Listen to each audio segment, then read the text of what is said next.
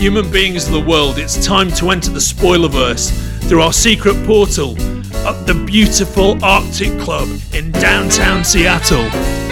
Ladies and gentlemen, with our hosts John, Kenrick and Casey, it's time to enter Spoiler Country.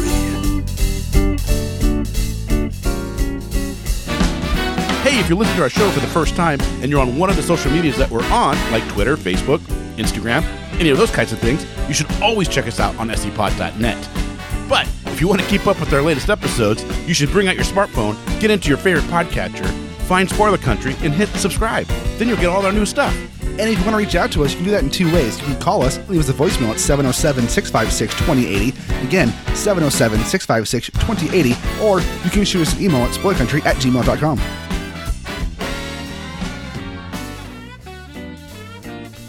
Citizens of the Republic of Spoilerverse, welcome back to Spoiler Country.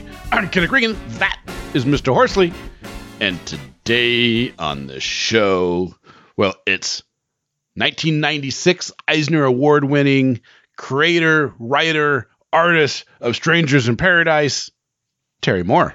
Yeah, I feel like we should mention that he won back-to-back Harvey Awards too, one for lettering and one for best cartoonist. That's impressive and awesome because it's two different categories now. That's awesome. That is awesome. That is awesome. Yeah, and Casey had a chance to sit down with him and talk to him about his career, about his work on Strangers in Paradise, about his work on Spider-Man, all the stuff that he's done. This guy's got a great career. He's an amazing artist, and you should definitely check him out if you haven't heard of him before. But if you're coming to listen to this show and you know comic books, you've probably heard of him, or at least you've seen his work if you haven't heard of the name. Because I know there's people out there who read the book but don't ever look at the creators' names, and that for a long time that was me. That was me too. Yeah. Now, as we do more of this, now that I do more, I actually take more note of who works on books. But it's yeah.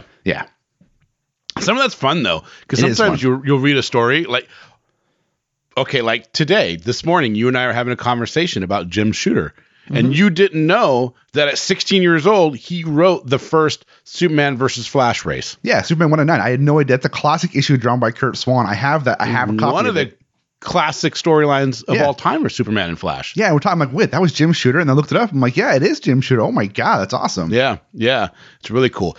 Hey, before we get into this interview, I have an amazing idea. Oh, and this is new. Johnny does not know what I'm going to say right now. I don't. He does not know the words coming out of my mouth. I don't. So, if you're a fan of the show and you listen to the end, you hear us always say, in the Oceans of Podcast, we are Cthulhu. And as Cthulhu compels you to do, open the mind and read more. But what I want to know is, what does Cthulhu compel you to do? Hit us up on Twitter or Facebook. Tell us what it is, and we will add that into, and maybe we'll pick yours. And instead of our one that we always use, which is open the mind and read more, which I think is important because you should open your mind. But maybe we'll use yours and what Cthulhu compels you to do. Yeah, I like that. That's cool. Yeah, I knew you would. That's why I didn't even bother telling you. I'm on board. But after this, let's just sit back and listen to Terry Moore in his own words.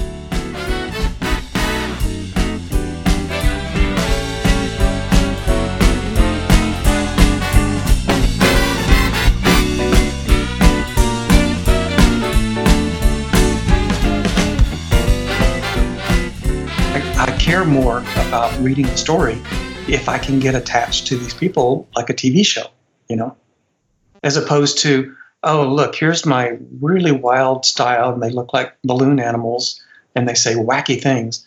And, a little bit of that goes a long way. Yeah, I can imagine. So you didn't really have a formal education in illustration other than like the core. So when you finally decided to make that leap, did people think you were crazy? Did they think you were nuts, or were you just what was the impetus for you to go like, this is what I'm doing now? Yeah, there were two responses.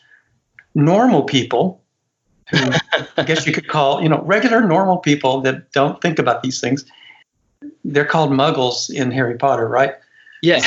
The muggles thought, this man's having a midlife crisis, I might as well have been saying, I want to be a professional football player. And they were all like, But when I would show things to, say, a comic shop owner or another artist, they would be impressed and they would encourage me. And so those were the people I was trying to get to. So I listened to them and did not listen to the sensible adults around me. So I had selective hearing. But you had the wife and kids at home. What was the progression there? Well, there was the rule you can imagine from any wife, which is you better keep your day job and don't change. Yeah. we better not go back one penny backwards. And it took me, I did both for a year and a half before the comic book was more important than the day job. When I was editing freelance by that time. And when you do that, you're charging the client $300 an hour to be in a video editing suite. And I had a phone call that was trying to get to me from my comic book distributor. And if I didn't take the phone call, my entire shipment of new books was going to have to wait a month. And that phone call was worth $10,000 to me. And I had a $300 video problem or a $10,000 comic book problem.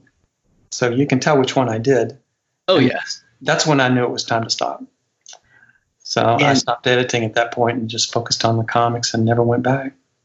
That's amazing. And with your job as a video editor, did that help you? Did you take anything from that in terms of like storytelling and pacing and stuff like that? It seems like it might kind of feed into at least a little bit in the back of your head while you're putting together a page. You've nailed it. You're absolutely right. It did. Well, I'm a very smart man. I can tell. I mean, there's just you and Einstein. He sounded just like you. And it doesn't surprise me one bit. I know. But yeah, no, you're exactly right. If I hadn't done the editing, the job of me as an editor was to sit all day and watch these actors, every single take that the actor made. So you're watching every nuance, So I'm watching 30 hours of footage to give you that 20-minute documentary, and I watched, all the good ones and the bad ones and all that. And it just really, I learned that the people who seemed to be great actors, their face was in constant motion. Even when they looked like they were static, something was going on that was giving off this radiation, this charisma that you could not turn away from, So even if you think, say Robert De Niro is giving you the glare on the screen, and you think, well, that's just a freeze frame. No, if there's a difference between the live version and the freeze frame. And there's something about that live version that me with my artistic bent, I would look at it and think, how is he doing that? Is one eye a little narrower than the other? Is it the little set of the mouth? Is it the flare of the nostril? And I really had years to think about it. So it was so much better than going to art class and somebody's drawing circles and connecting them, and going over gross anatomy. By that I mean big picture anatomy. Yeah.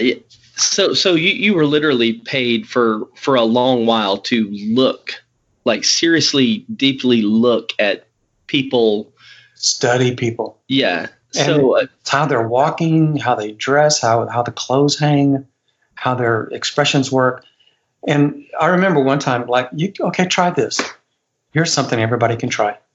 If you next time you see a copy of American Pie with Allison Hannigan talking about band camp,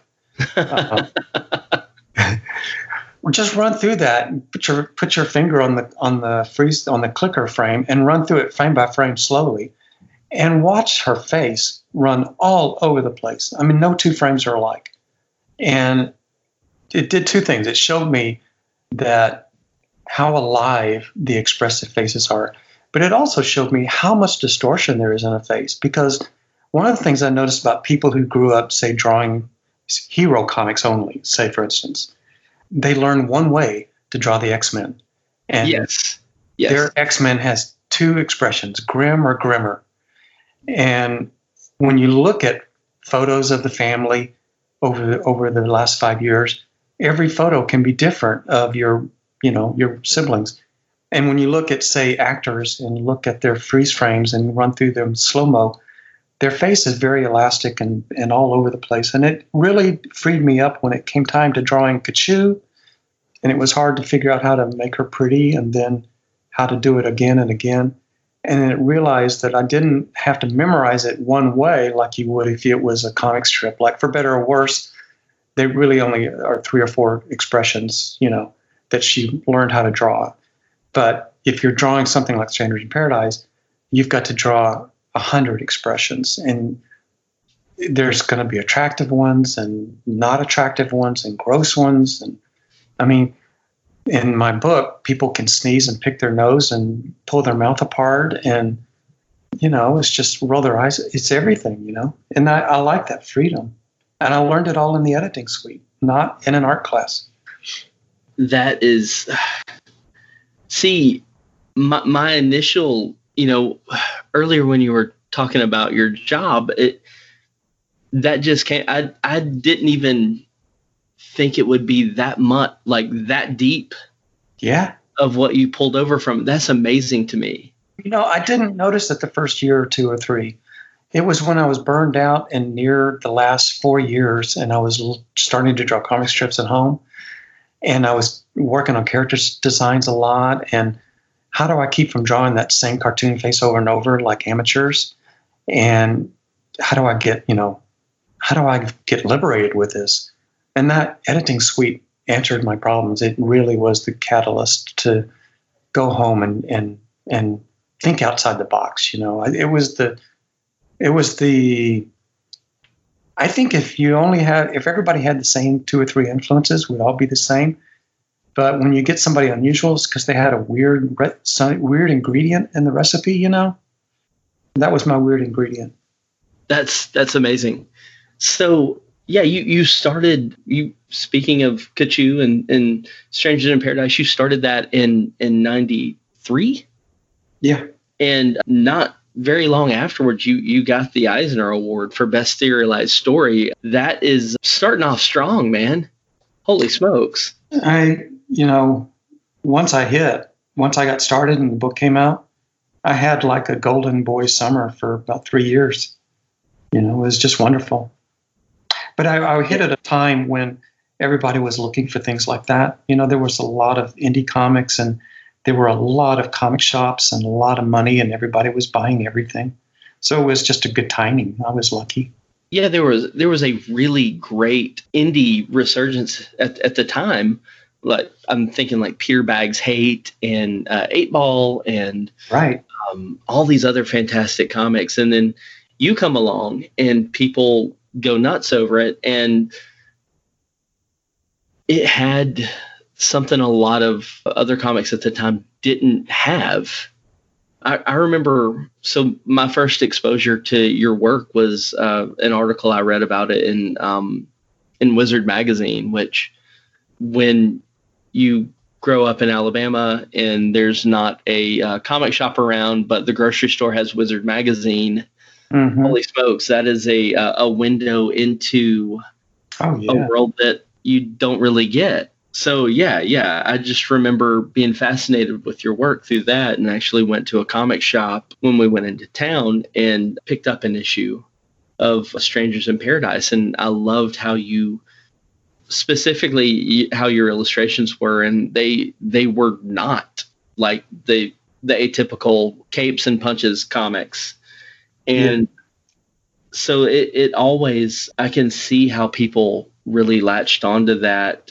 Did you get any pushback from people when you first started out, just by virtue of being different? Not from the quality of being different. I always felt like I had people who were fans of the work, but then there were a lot of people who were purists, and they found the work sloppy because there wasn't consistency and consistency of design and things like that. So from a critique standpoint, they would see that, So I definitely was not accepted in all circles in terms of like just being a cartoonist that shows up. And I focused on the story instead, because I felt like if it's just about the art, there's only so many there. That's a small room to play to. But if it's about the story, you're playing to everybody. And so I was writing this drawing for people that didn't care what the art looked like, as long as it worked, So what was your inspiration behind the storylines that you did? Because, I mean, you really broke a lot of ground in comics, just picking up some of the issues that you did. Like, I mean, you talked about the AIDS crisis a little bit. You talked about rape and prostitution and all kinds of other body image, which is a very important thing for people to talk about, and nobody wants to talk about it. So yes. How did you go there? Especially as a dude, how did you know that was something that you might want to write about? Well, I'd grown up in a house with women, and I liked women.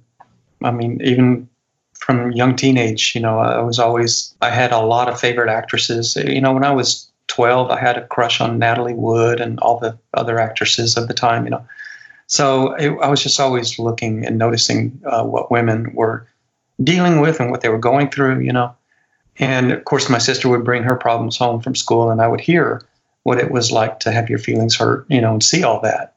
So, and then my mom dealing with, strange men getting too close and talking, and they won't go away. And so, you're a little boy standing next to her. You see this crap, and you think, yeah, it sticks with you. So I had all this in that point of view in my head already, that how tough must it be to be a woman on this planet of predators and not know if the next guy walking up is okay or trouble. And so I kind of had that standpoint in my mind, writing about a story. Instead of it being apartment 3G, like, oh, do I love him? Do I not love him? It was more like, my attitude was, love is absolutely the worst thing that can happen to you. And if you realized you fell in love, you go home and cry about it for a week, and your friends would go, oh my God, no. Oh God, no. So I took that standpoint, like a comedian. But then I just kind of played it. I kind of wrote the scenes and with respect, like, these are real people, and the damage is real. The situations may be funny, but the damage is real, and you have to be very careful here and treat people with respect, So I kind of had this old Alabama Christian training in me, plus the modern world of everybody's wants to, loosen up and do. I feel like I need to walk this way. I feel like I need to walk that way, and what is everybody going to say, So I was kind of like the guy. I felt like the drummer boy at the revolutionary battlefield, like just watching all this go on around me. And I'm just kind of writing about it at night, That's how I felt. I wasn't personally involved in any of it, but I was surrounded by it. I mean, how could you not write about it? And I didn't grow up, just totally all about superhero comics. So all I cared about was Neil Adams and Green Lantern and Jim Lee. That wasn't me. I was surrounded by artists like that, but that wasn't me. I was more like, when you're a rock and roll musician, you're in everybody's house all day and you hear all these problems, and you go play and you see wild things and people make bad decisions, and you have all this other world, another exposure, a different exposure to the world, So I brought that with me. That was my baggage. That's amazing. Some of the situations that you've put your characters through, did you ever get any pushback from fans, like, how dare you do this to Kachu or anything like that? Because I can see people easily getting really attached to these characters. I mean, they've stood. How long have you had them? You've had them over nearly 30 years. Mm-hmm. So yeah, well, in the beginning, when it was will she, won't she, the first 5 years especially, man, if I had, people would come to the show and they'd put their hand out to my wife and say, I love your book. And she would say, oh, it's this bald guy next to me is Terry. And it's as if she had pointed to a turd on the floor. They would turn and see this bald guy, and they would go, "Oh." And I mean, if Terry Moore was my wife, she would be, have a much more successful career. So yeah, it was difficult, but I got to tell you that the gay community was very sweet to me, very respectful for the fact that here I am, this guy coming in from the other side of the lake and and coming in and trying to tell stories. And I was accepted on the basis of the work and not on, here's a straight, middle-aged white guy, bald. It's the last person in the world you succeed. I look like your dentist, not like the cartoonist, But I think they kind of realized that, hey, maybe this guy's trapped as well, like some of us don't feel like we're in the right skin, and maybe he's got the same syndrome in his own way. So I kind of they took it, they accepted me, and and that was great. That's awesome. And you came at it with so much respect. And it seems like you also did your homework on stuff. And well, I grew up with creative people, so you'd have to be very sheltered not to have grown up like this. And my cousin Ben in Arkansas was gay, and we knew it from when we were 5 years old. And you just grow up that way. And he was one of the first victims of the AIDS crisis. Oh man! And so that really bothered me a lot. And I started that AIDS story out of respect to him, to show that, these lives matter. And so it was always something like that. There was always something behind it. That's amazing. And my her uncle was the first man in Alabama to die of AIDS. And it's because they have a very, very culturally kind of conservative family. He is not talked about, and it infuriates my wife. It's painful to no end, just because he was a person. He deserves compassion and love, and he shouldn't be a secret. Right. So, and that's what Ben had to leave Arkansas, and he moved out to San Francisco. And, he was out there 3 years before he got that and started all started up, and he passed away. And you think about all the sweet things he did for us, our family. It's a really tough pill to swallow. So my heart was in it when I was doing the story. Wow. And I had a soft part. I think that maybe that, there were characters in our lives, and we just always accepted them. But that really stuck with me, and that kind of set the tone for my passionate case for this arrangement, in the story. Now, I may not have been quite that way if it hadn't been for Ben and knowing Ben. That's amazing. And so you did Strangers in Paradise, and you've came back to them a few times. Do you think you have any more stories for them in the future, or are you in a place where you're happy where it's at? I think I came back to them last year for SIP 25 for the 25th anniversary, and kind of put them in a story that kind of brought together a lot of my books. And then this year, I've been doing this book called 5 Years that they're in, but also all my other characters are in it. I put all my comics into one big picture story. And I think at the end of this, I think that Kachu and Francine, my original characters, will have kind of passed the torch, because there's a younger set of characters that are kind of a little more relevant to today. And at some point, you always hope and believe that you've earned the right to be in a happy place and stay there for the rest of your life, and I kind of feel that way about Francine and Kachu. Like, you don't want to go in there and undo that and mess with that. They're not James Bond. Yeah. But I have some other younger characters that are happy to walk across the street and blow up a building for me. So I think that's, at the end of this, I will let them get some rest. They deserve it. I think it can ruin something if you go back and mess with it, and whoops, suddenly everybody's, got leprosy or something. Nope. Yeah. So, and this kind of, I will put a pin in that for now. Outside of, I'm wondering, in 2017 there was a script you were working on for a possible film adaptation. Has that progressed any further, or is it in limbo? Or, ironically, the really brief answer is that was a first draft, and the second draft was sent to me last week. Oh, wow. Yeah. This is why they go up and accept their awards and say, thank you for having faith for 9 years or 16 years. It's just unbelievably slow. And the problem is the people you need to work with are already working and they're busy. So, it's just like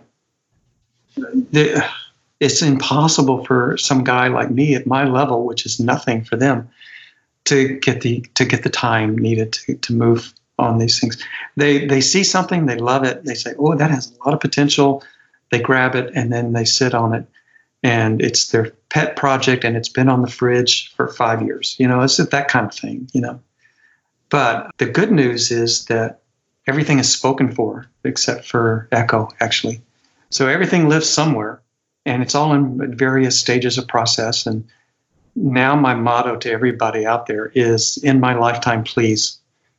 So I'm not even trying to get at anything this year. It's just like, in my lifetime, please. Because if all this stuff comes out after I'm dead and gone and it's a big hit, I'm going to be mad. Yeah. I mean, the artist for Preacher, like he at least got to see it on the small screen before he passed. But yeah, we need to see A Strangers in Paradise. Is Rachel Rising getting? Oh, wow! It lives somewhere, and Mother Girl lives somewhere. Really, that is awesome. So, can we talk a little bit, because you moved on from Strangers in Paradise and started just doing a few other personal creator-owned projects, but you also went and you wrote some Runaways, you wrote Spider-Man Loves Mary Jane. How was that, going from your creator-owned work to working for one of the big two, and then by virtue of that having a huge team of editors over you? Was that hard to do? It was two different experiences. I did 2 Marvel books, and they gave me all the freedom in the world. And then I did a DC book, and it was very difficult. Like, there was so much continuity going on with the various Crisis stuff that I would turn in a script and have a lot of characters and 17 scenes in my script, and they would send it back with 3 scenes, and I can't use any but this one character because all the other ones are in the middle of some other continuity. So it was very difficult to do that. It was. I'm sure you're pulling your hair out. I eventually couldn't even finish my run on the book. I said, okay, that's just too much.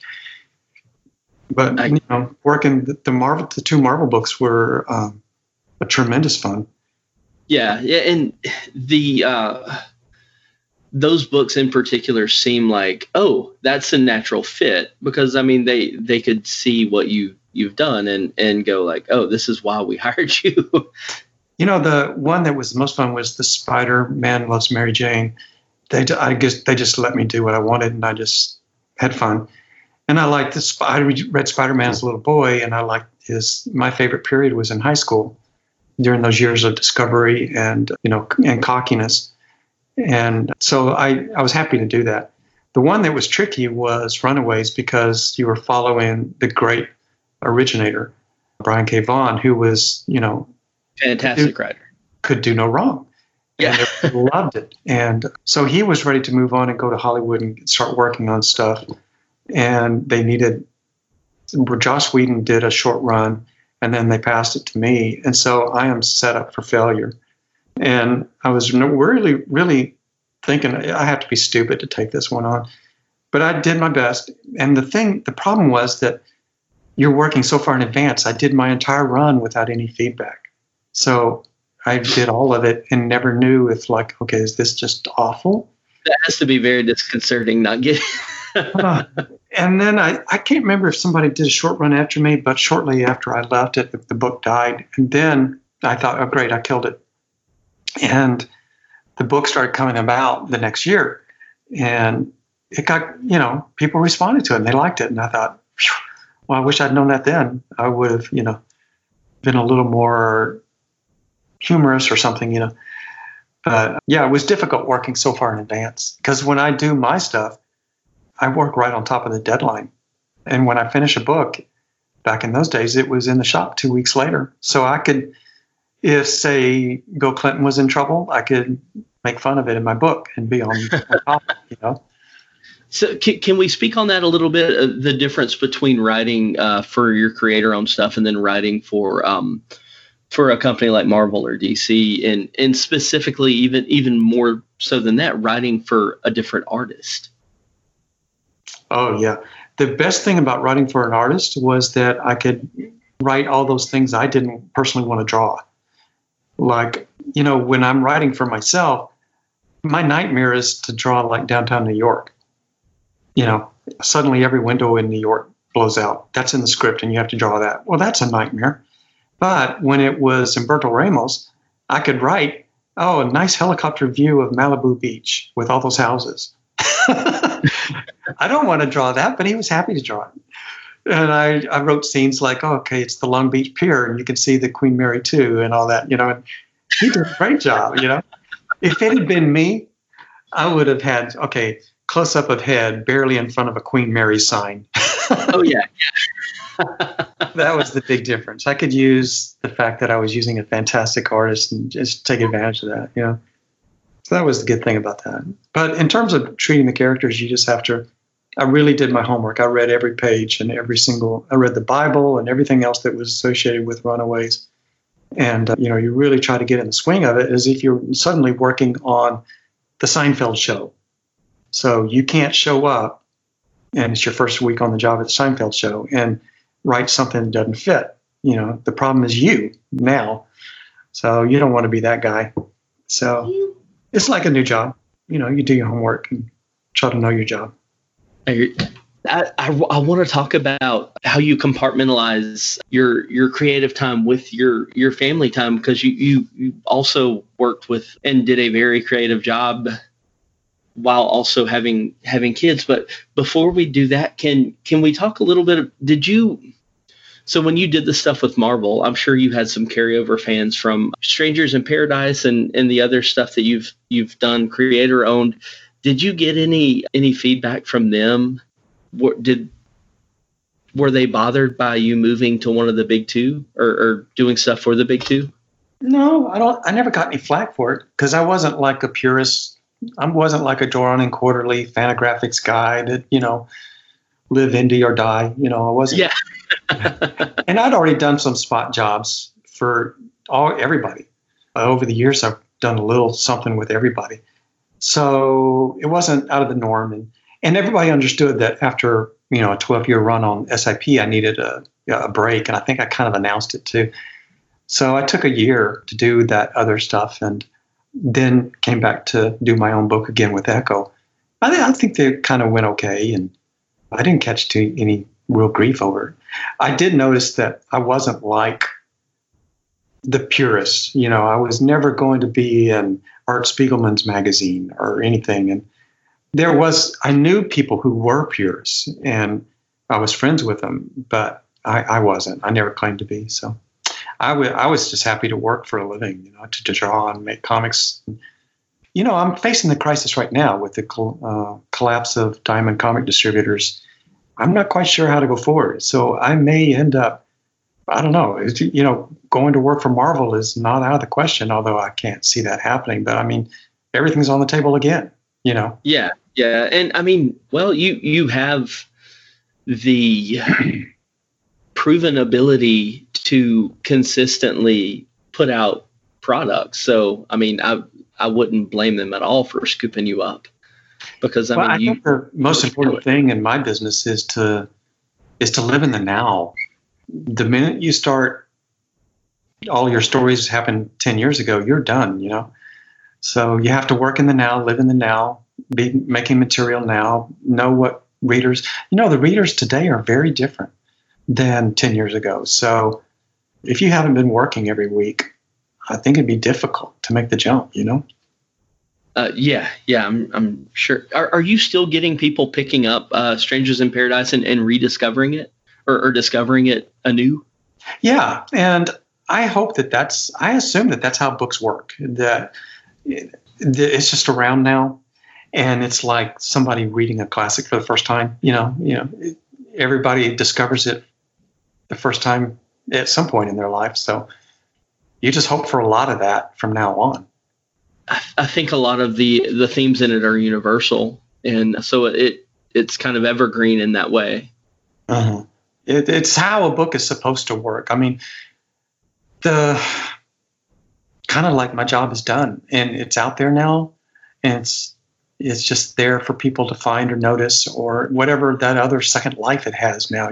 There's two lives. There's that production life when I'm putting it out. Like the best example I can think of Lewis Carroll writing his stories as periodicals and newspapers, and then it's collected into a book, and we see it as the Scrooge story, and it's a big book that you go find now, and or whatever, and or Alice in Wonderland or whatever, and those were written. There was a production era where people of his time were reading it as it was written, a chapter at a time, and then for the rest of us, it's the book era where it's on the shelf, it's waiting for you, calling to you at some point in your life.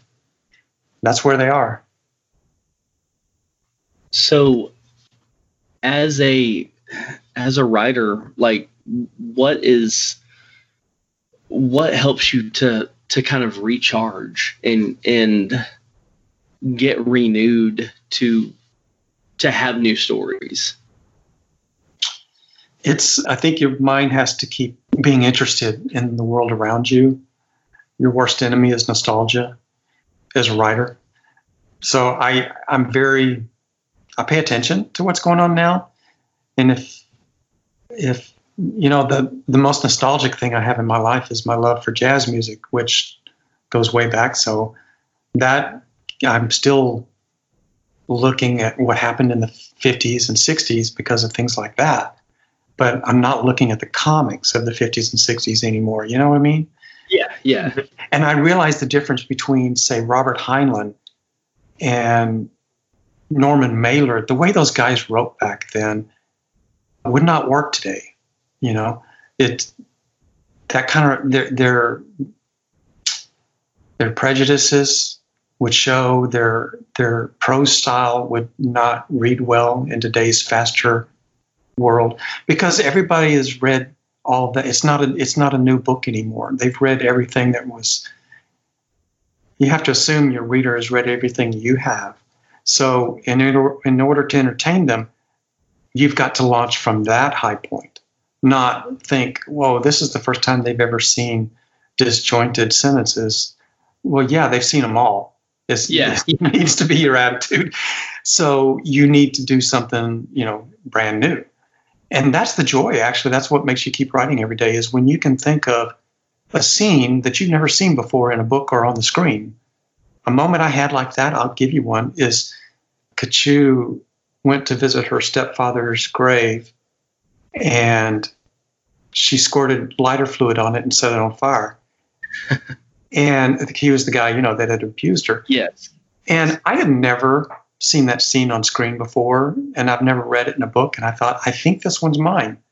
And I was really happy, to have that scene and to draw it and everything. So those little things keep you going, it's the more you write, the more you're trying not to write like people you admire, the more you're trying to find your own voice, because it's only when you say something original that it seemed to matter, and you can write 1,000 pages that read just like Hemingway, Well, we've already had a Hemingway. That's like hearing somebody play Jimmy Page. We've already got a Jimmy Page and he's out of work. Why do we need you, the clone? Even Jimmy can't get work doing that anymore. So, play something new, and that's how I feel as a writer and a cartoonist. I've asked this to a few different writers and artists before, but do you listen to music while you write or do creative stuff? Does that kind of help propel you? Some people just like to have nothing on at all. When I'm writing, I need silence so that I can let my mind work, concentrate. But when I'm drawing, I need music to keep me in the chair. It's hard to sit in the chair for, all day, every day for years. So the music helps keep you in the chair. Awesome. And I'm assuming it's jazz, right? Well, I love everything. So I can go all the way back on all these different kinds of things: jazz, blues, rock, yeah, even country. And it's the same thing with movies. I have my heroes from every decade of the 20th century. I've been through every old movie, and I'm just as big a fan of William Powell and Myrna Loy as I am of Russell Crowe or somebody, So yeah, when you're in the studio with a drawing board and a TV screen and headphones, you go through all of it over 25 years. Oh, wow. Well, one thing I've been doing lately is we have like the NASA channel, and I turn it on to the International Space Station view and have that on while I'm writing or, doing creative stuff. And it's, I don't know, I like the glow of it from it's really peaceful and just kind of like helps me to kind of focus on what I'm doing. Just, otherwise I'm just looking at clouds. It's peaceful until that big shadow comes and that object comes from around the moon and it's slowing down. Yeah, there have been a few times where I've seen lights in the distance. I'm like, what the hell was that? Oh, that was definitely a ship. Yeah, for sure. A big meteor. So your art process, I heard you talking about just the conscious decisions you've put into how you do your artwork and the materials that you use. Was it always like that with specifically when you started with Strangers in Paradise? Were you as conscious of that stuff? Because I remember reading, I think you said that in Rachel Rising you did mostly brush because you wanted a rougher feel. The other way around. Yeah, I was using brush because when you grew up loving cartoon strips, everybody's doing brush. And so and animation. So it was all brush, and Stranger in Paradise was mostly all brush. And then when I kept brush for Echo because it's, silver stuff. And when I got to Rachel, I wanted to have a more frenetic, earthy, scratchy feel. I wanted the page to look nervous, and because I was a big believer, still am, in subliminal messaging. So I wanted everything that the eye was seeing and putting into the brain to be edgy, and I would try to, so I went for more of a pen and ink approach and harsher lines and straight lines. There's not a lot of straight lines in Strangers in Paradise. Everything is arced. But when I got to Rachel, I started using straight lines and things like that because it's not normal to nature, I'm not sure there are any straight lines in nature. So even if you think they are, you put a ruler up there and you see, oh, no, it's not. So I was doing things like that. I think it through because I had a lot of time to think about it. But you're trying to put that stuff there, not for the first read, but for the art teacher who goes back and reads it the third time and tries to explain why that page worked. Why is this any different than somebody taking a big pen and drawing something real quick? Why does this seem to have some sort of impact on you emotionally, So you start thinking like a painter, you start thinking about what do I put in here So if somebody stares at it for 10 or 15 minutes, they can get lost. There's something to look at. There's another layer behind the first layer. So that was, part of the thing you get to do as a cartoonist. You're not just drawing Batman and the cape and those boots. You get to draw all kinds of stuff in there that it may take somebody 2 years to notice. Oh my word, did you notice Batmite was sitting in the back seat of the Batmobile this whole time? No, I didn't see that. Look, so stuff like that, I never considered that the type of paper or the pen you used or whatever would help set a mood, but it totally comes through. Mm-hmm. Because we see it at firsthand when we pick up these materials. There's the rough paper and the smooth paper, and the different look between what tool you use about making a line, and it has everything to do with the personality. And when you're trying to figure out, why does my drawing suck and Frank Cho's look great, you start looking. First thing you look at is, past the talent, is what's he using, and then how does he draw, and who are his influences, and how does he make the head, and how does he make the arm. So you get into the details. So it's funny you brought up Frank Cho, because you both are known and well known and well appreciated for your depictions of women in your art, and for completely and totally different reasons. Because Frank likes to draw, really very attractive, big bootied women, and you draw people from a more grounded, realistic perspective, and you've even gone so far as to do some books about that. What was your inspiration for doing that in the first place? For teaching people how to draw women correctly? Mm-hmm. I don't know if it's. I think I kind of picked that up from my exposure to the European graphic novelists when I was a kid. When I was in the English school system, that was the books I was reading were people from France and Belgium and all that. So you're a Mobius fan? Yes. So I got an early chance to look at the graphic novelists from Europe, before I was really making my own comic. And so I always thought that was very admirable. I love Tintin and the way those figures were, as opposed to, say, America's Dennis the Menace, where his mom has a wasp waist, and just that old 50s cartooning style. It's too not iconic, but it's symbolism. It's not the real thing. It's just a symbolism of a woman. It's a symbol of a woman and I wanted more like reality, so that if somebody said my heart is breaking, it wasn't always a joke, so that you could have more emotional range than just, be a straight woman and a straight man for a comedy gag in a comic strip, So it's striving to get a little bit more realistic, but still maintain, it's like Mort Drucker. His people were more realistic looking than a comic strip. And I loved it, because he had a little more room in Mad Magazine. Mort Drucker, who is that? He was the cartoonist that did in Mad Magazine that did the satires of the movies and the TV shows. Yes. He was one of them. Yeah. Didn't he just pass? He did. Yeah. So he's on mine. But he was a big influence on me for his characterizations of people, and so his hands had 5 fingers that worked, Yeah. I like that.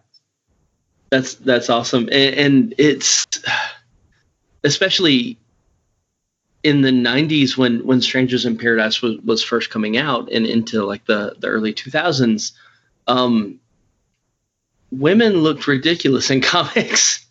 And the sheer amount of pressure just put on their spines was mind-boggling. So it was a medical marvel. Yes. It's like I can't think of the name of. I think it was from it might have been a Reuben but it was they took the painting and figured out she would have had like 11 extra vertebrae or something if she were a real person. But it's really interesting to me that you seem to come from a pure art perspective, even though you don't really have a formal art education. But you did the class, and I'm assuming you got other stuff elsewhere and picked up stuff along the way. Are you still exercising those art muscles and doing stuff to help exercise that other than your regular comics work? Yeah, it's kind of like a, class 101, class 202, class 303 thing, where you don't go back to 101 again, but you're always learning. And when I was drawing as a hobby, I certainly went to the library and got one by one, got every book and went through them all. And I've heard other artists say that as well, that they also went through every book in their library, their local library. So I think that that's pretty common. It's not like somebody being interested in anything in particular. You go find all the stuff you can about it. So that's a constant self-education. And even today, I'm still looking closely at anything that is good, and I follow artists on Instagram who do totally different things than me and just admire their work so much. So yeah, you never stop that love and you have to keep looking outside your own world, otherwise you make the same thing over and over. Who's inspiring you right now?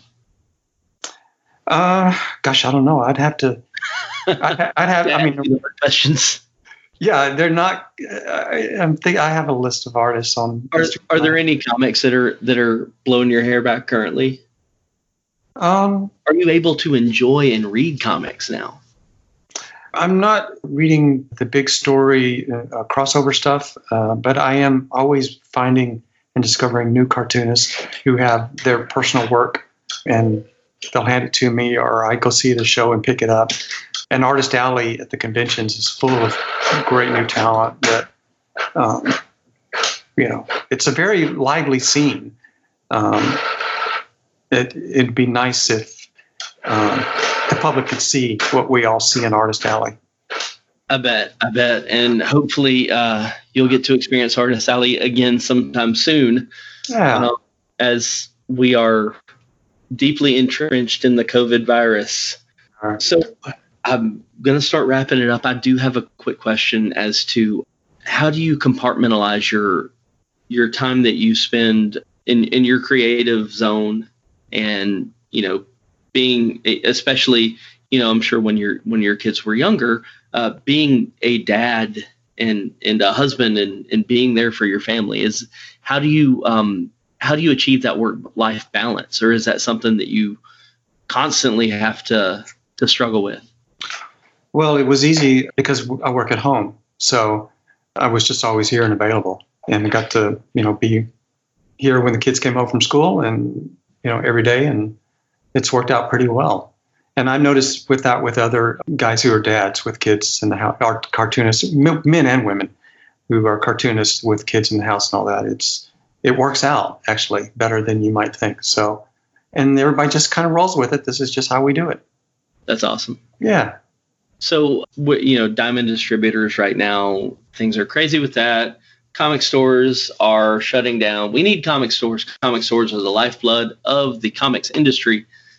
Do you have any that you are particularly fond of? I always like to ask people where they go. What stores? Oh my gosh. I have a store in almost every city that we love, and I hate to leave anybody out with a list. It's a Sophie's choice, right? So my local one here in Houston, I can vouch for them, of course, is Bedrock City Comics. And they've been great supporters all along.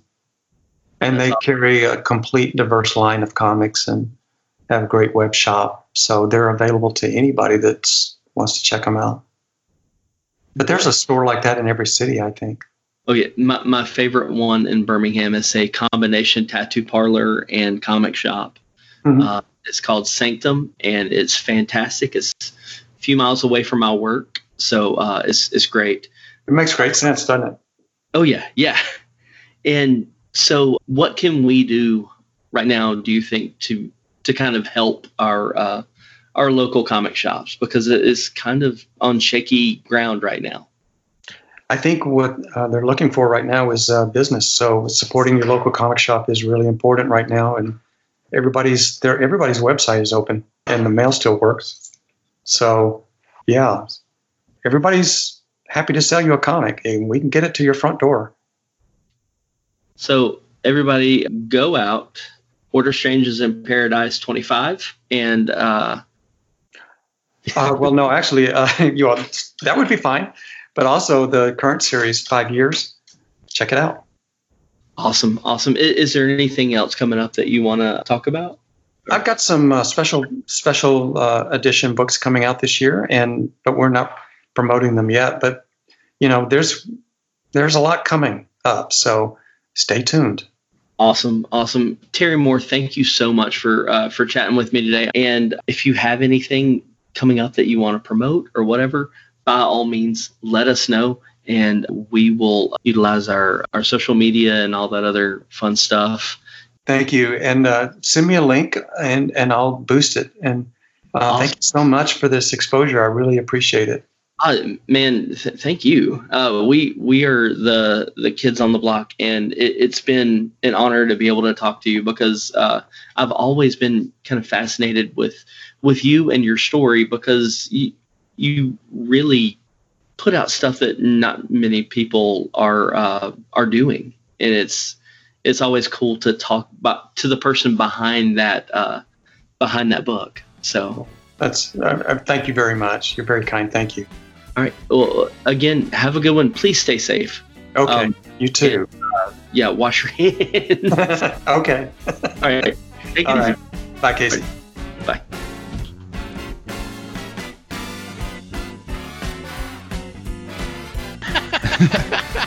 All right, we're back. We're back after listening to Casey talk with Terry and as his illustrious career there. What'd you think? I want to go back and read Strangers in Paradise because I'll be honest, I never read it. Honestly, I've read the first, I think, half of it. I never finished it out just because it's a lot of reading. It's a lot of reading, and it finished out in 2007, which is the time when I was getting married and wasn't reading comic books. Yeah. But I want to read it because it's a really good story, and I think you'll actually really enjoy it. Yeah, he seems like a really cool guy. I'd love to have a conversation with him. Yeah, I mean, again, like I said before, every time I hear an interview with somebody that I'm not on for the show, I'm like, man, I want to be on that one. It's like, it's not you and I. Yeah. It's not us. Oh, come on. But, I mean, I don't want Casey or Jeff to think that I don't love them doing what they do because I love their questions. I love what they do. But I'm always just jealous because I want to be there too. Right. It's kind of funny. There's a lot that goes into this podcast. There is. And it's more than just hearing us talk to the interviews that you guys hear, or even the tots that we like to do, or the specific episodes where we bring up a concept and we talk something through. Right. There's editing involved. There's websites. We have a network which shows a ton of other podcasts. A lot goes into it. So having Jeff and Casey be able to run these interviews like with Terry Moore, huge help. And we appreciate everything those two do for us. We do, 100%. It's awesome. I just always want to be a part of everything. So, all right, guys, if you enjoyed that interview, I implore you to go to spoilerverse.com and check out all we have to offer, because there's a lot of stuff out there on spoilerverse.com that, man, you could there's over 300 hours of content just on Spoilerverse. Or, sorry, just on Spoiler Country.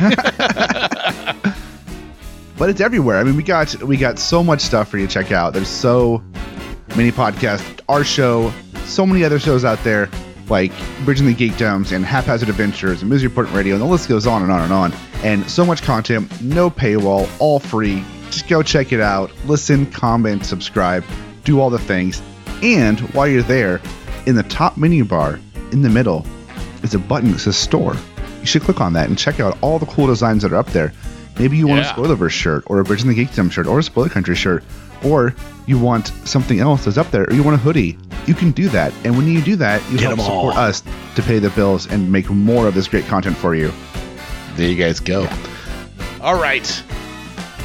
I think that's a show. That's a show. Right before we leave, though, I want to let you know, if you want to help us out, go onto your favorite podcatcher, search for Spoiler Country, hit subscribe. You'll get all the newest stuff. I think I say that at the beginning of the show, so I don't know why I keep repeating it, but I think it bears repeating. On top of that, go to iTunes, go to Google Play, and maybe give us a review. It tremendously helps us a lot. Yeah, it does. It does. It tells us what you like of us, what you like of our show, and it helps other people find the show that might like it as well. All right, guys. Don't forget, in an oceans of podcasts, We are Cthulhu. and as Cthulhu compels you to do. Go to Twitter and Facebook and tell us what compels you so we can add it right here for you. I love it.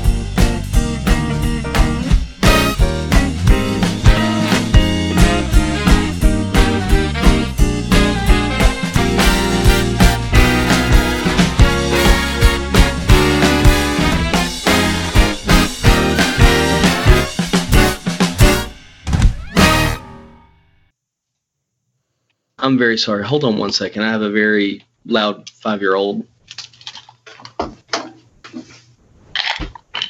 Hey, kiddo, you need to go downstairs. But I want to say hi to your interviewing. Hi. To a man named Terry Moore. Say hello, Terry. Hello, Terry. Hello in Alabama. Say bye-bye, Terry. Bye-bye, Terry. Go Bye-bye. downstairs. Okay. I'm very sorry. Go, baby. Go. Love you.